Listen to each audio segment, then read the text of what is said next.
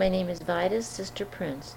Today is Tuesday, April 26, 1994. I am interviewing Ruth Bettman for the Oral History Project, Race and Memory in St. Louis. This is my independent study supported by the Missouri Historical Society. Ruth, you've been active in the civic progress of St. Louis for a number of years, and you were Woman of Achievement in 1958, and that is for your work in the St. Louis community. And as we discussed a few weeks ago, some of your experience relate to my oral history project, which is Race and Memory in St. Louis, and it's a study of how race impacted on people's lives, their neighborhoods, their schools, their work, and their leisure. And I would like to talk with you about how you saw the city during the years of your involvement in it in terms of racial issues, and what were some of the activities that you were concerned with and the approximate years and decades when you were involved. Ruth, if you would tell me what were some of the committees that you served on? Well, there have been a variety, but I guess probably one of the most interesting was when I was chairman of the Child Welfare Advisory Committee in the city of St. Louis. Mm-hmm. And that was a group that had to do with the welfare distribution throughout the city, Pruitt Igoe, various different areas. And while there were certainly areas where they were white, those were pretty well segregated. They were segregated because the people being served were segregated in the offices. I don't think that if I remember correctly, I don't think it necessarily meant that only black workers went in black areas and white workers in white areas. That I'm not sure about. It probably happened to a great extent because it was more effective that way. But I saw a lot of what happened. And of course, among other things, there was a city welfare office in Pruitt Igoe. And as you know perfectly well, Pruitt Igoe was totally black. Now, that didn't mean that there weren't white workers down there. We had our office down there. But, of course, that was one of the saddest situations. The way that building was built, the very structure of it, with no lobby, elevators only stopping at alternate floors, closed-in stairways, was just asking for trouble and crime, and there wasn't anything. And eventually, of course, as you know, it had to be destroyed because there was nothing. We tried to do something about playgrounds. We tried everything. There really wasn't a whole lot you could do, and that was probably one of the most tragic things that I saw. And I guess maybe a lot of people thought I was sort of crazy to go down there. B. Edison and I used to go down there, and we never had a bit of trouble at all, but it was an area where a lot of bad things were happening. There's no question about it. That was one aspect. Then as far as the privately funded what is now United Way, used to be Community Chest and originally War Chest and all the rest, that was for the private agencies. That was not the public agencies. And I was on that at one time, but I was also very active on the Social Planning Council because that involved planning for private and public, but principally providing information for the United Way as to how their funds should be distributed. And I think probably one of my most vivid memories was, I do not remember exactly what we were studying, but we always had from the universities, we had fieldwork placements, students who were in their graduate years who would work with us and get experience and would be partially, just the same as it is today, would count toward the degree that they were working for. And I wish I could remember the name of the woman, but she was simply wonderful, and she was the first black graduate student at Washington University. She was a woman 60 years old, and she had wanted all her life she had her undergraduate, wanted to take a graduate degree, but there wasn't any place that was open to her. She was there, and she was placed at the Social Planning Council with our committee. I don't really remember. Well, it had to do with the various agencies that were involved in family services and that kind of thing in the community that were privately financed. But when I say privately, I mean through the community chest.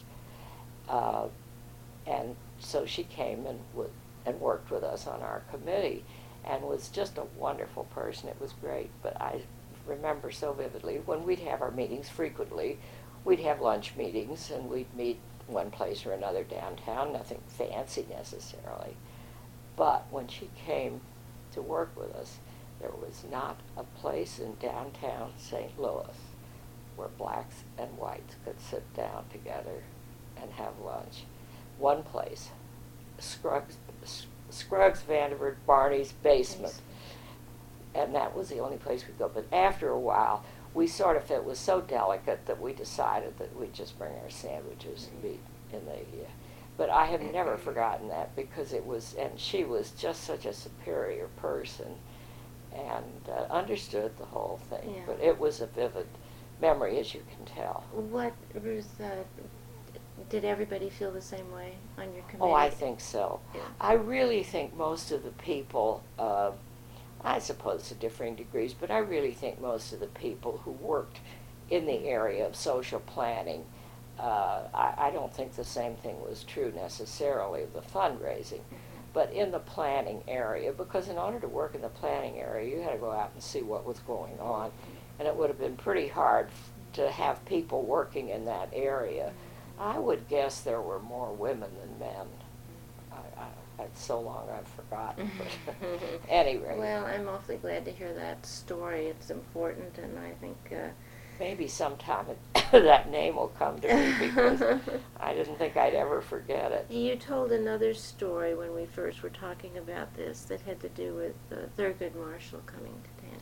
Well, I wish I could place that date, but that was Missouri Association for Social Welfare, and as they still do every year, they have a statewide conference. Sometimes it's in Kansas City, sometimes it's here, and this was a year that it was here. I was not involved in the planning. I was just, I guess, a neophyte, and I was.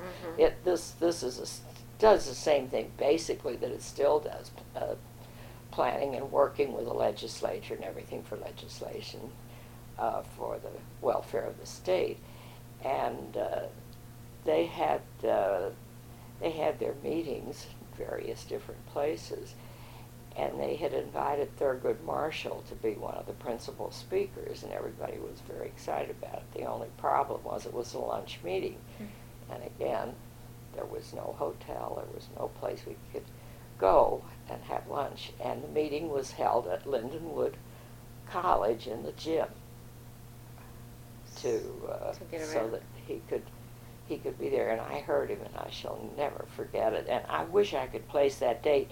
You might find that if you call someone at Missouri Association for Social Welfare. How do you think St. Louis has changed, besides the obvious things? Well, that's really a pretty, there's no question about the fact that the city has changed, and there's been progress, and we've seen a lot of things happen. But I think some people have changed, but I'm afraid that I think there are a lot of people who haven't. You know, they accept things because that's the way they are, and they have to accept them. They don't really feel any differently. I think it's tragic, but I don't know. I don't know what'll ever. I don't mean to sound so pessimistic, because there have been tremendous changes and opportunities, but I still run into a lot of the same sort of thing.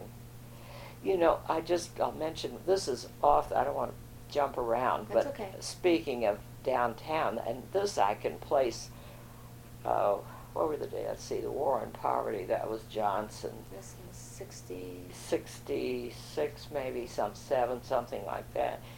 And different communities, the mayors of different communities, and here it was then Mayor Tucker appointed a group of 9 people who were the original board of the Human Development Corporation, which of course is still in existence. And there were blacks and whites, Frankie Freeman, Judge McMillian, Ray Whitcoff was the chairman, and you know, it was a really wonderful group of people. Everything was fine. Yourself. Yeah, I was on it. And we got word that Sergeant Shriver, who was the head of this particular program for the president at the time, was coming to St. Louis, and we were going to have lunch with him, and everything was wonderful. But I'll never forget, Ray Whitcock called me up. He said, I don't know if I'm having more trouble with you or with the blacks. I can't find any place that'll take blacks and women. We couldn't go to the Noonday Club because they wouldn't take women. I'm not so sure they would have taken blacks, but at any rate, and the hotels wouldn't take the blacks. Now this is as late as that. This is the truth. So we finally met in a private dining room at the Old Lawyers Club at the Lenox Hotel. Ray found somebody, and he said, listen, I've got to find a place where we can have lunch. Well, that was where we met. Of course, I don't know whether I never did know if he told Sergeant Shriver or not. But that made a very big impression on me, both as a woman and for the blacks on our committee. It was a combination of things. I was as much trouble as they were. Yeah, we're laughing, but it's tragic. Of course it's tragic. It's amazing. Terrible. But now in something like that, I think there's real progress. I don't believe there are places that exclude blacks anymore. I don't know. I'm not saying there aren't. I'm sure there's some country clubs, but I'm talking about public places, hotels, that kind of thing. I don't think you'd find that. So you ask about progress. Sure, there's been progress. There's been a lot of progress. I think that in the black community, some people say when you ask about that kind of thing, progress, that it's just more subtle today. That people, they say they feel a certain way, but as you say, they really haven't changed. But they just go along with the outward. They have appearance. to. They don't have any choice. Right. Well, all right. I appreciate your remembrances, and you taught me a few things, just even in a few words. And I can't go back. Well, originally the community was it the community chest first, I think it was, and then subsequently the ward chest during the war years, and then became the United Way, and then I'm trying to think exactly when it was, but for a long time there was a separate organization called the Social Planning Council, which was the planning arm. It was funded by the United Way, by the community chest, to do planning for the agencies, and then it would submit all its reports and recommendations and everything to the United Way, to their budget committees, so that they could allocate funds based on the information that had been derived. But they didn't have the same setup that they have now. Now, in later years, with the United Way, they were combined. And for example, I was chairman of services for the handicapped one year, and we did both functions. We did all the studies of the agencies in that group, the studies for the agencies, and then met and made recommendations for funding, which then went to the Central Budget Committee, which was the overall committee that made the final decisions and recommendations to the overall board, that was perfunctory. I mean, that was the answer. They had a certain amount of money, and it was allocated in that way. So basically, that's a very brief study, but that was the way it worked, and I can't remember the exact year that they were combined, but, well, it's a while ago. Remember what he said, except this was before the school desegregation. I don't know what that is. I'm listening. Oh, I just said it was before the school desegregation, and he was going, he was just working on all the things that he always worked on. I wish I could say that I had a copy of the speech or that I could remember any of the specifics. But how did people treat him, and how did they respond to him? I mean, was he a dynamic speaker? Yes. He was a dynamic speaker, and of course anybody who traveled out there to hear him was just terribly excited about having someone like that here. He was just an outstanding person, but I really, it would be hard for me. Yeah, as I listened to it, and I thought, oh, why didn't I ask her? Well, and I just didn't know. Not a lot more that I can add, because from then on, he was famous then, but he became more and more so. Okay. Every step of the way, and I can't recap really what took place there and what took place subsequently. Yeah. All right. Well, thank you, and have a good trip. Okay. Okay. Thanks. Bye. It's good to see you. Thanks. This conversation was taped over the telephone, and it was in regard to Thurgood Marshall's trip here, hoping that she had some extra comments on Thurgood Marshall. So it was taped over the phone for 29.94.